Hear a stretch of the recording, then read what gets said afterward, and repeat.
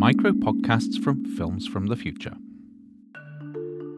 In 2016, a quite remarkable series of images started to permeate the internet.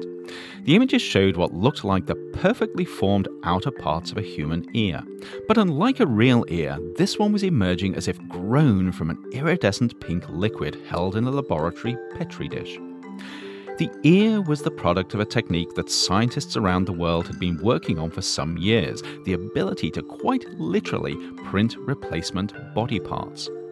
Inspired by developments in 3D printing, researchers were intrigued to see if they could achieve the same effects using human cells. The idea was relatively simple.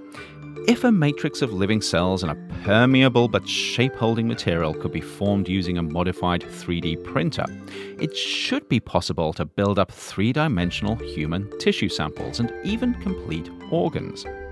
Of course, the devil was in the details, and even the simplest tissue samples have a highly complex architecture of capillaries, nerves, connecting tissue, and many different cell types.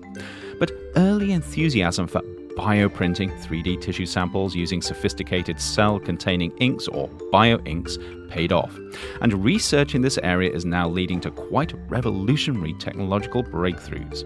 And while Elysium-like medical pods that reconstruct damaged bodies in seconds will always be beyond our grasp, 3D printed replacement body parts may not be as far off as we think. For more, please check out Films from the Future, available at Amazon, Barnes & Noble, and everywhere else good books are sold.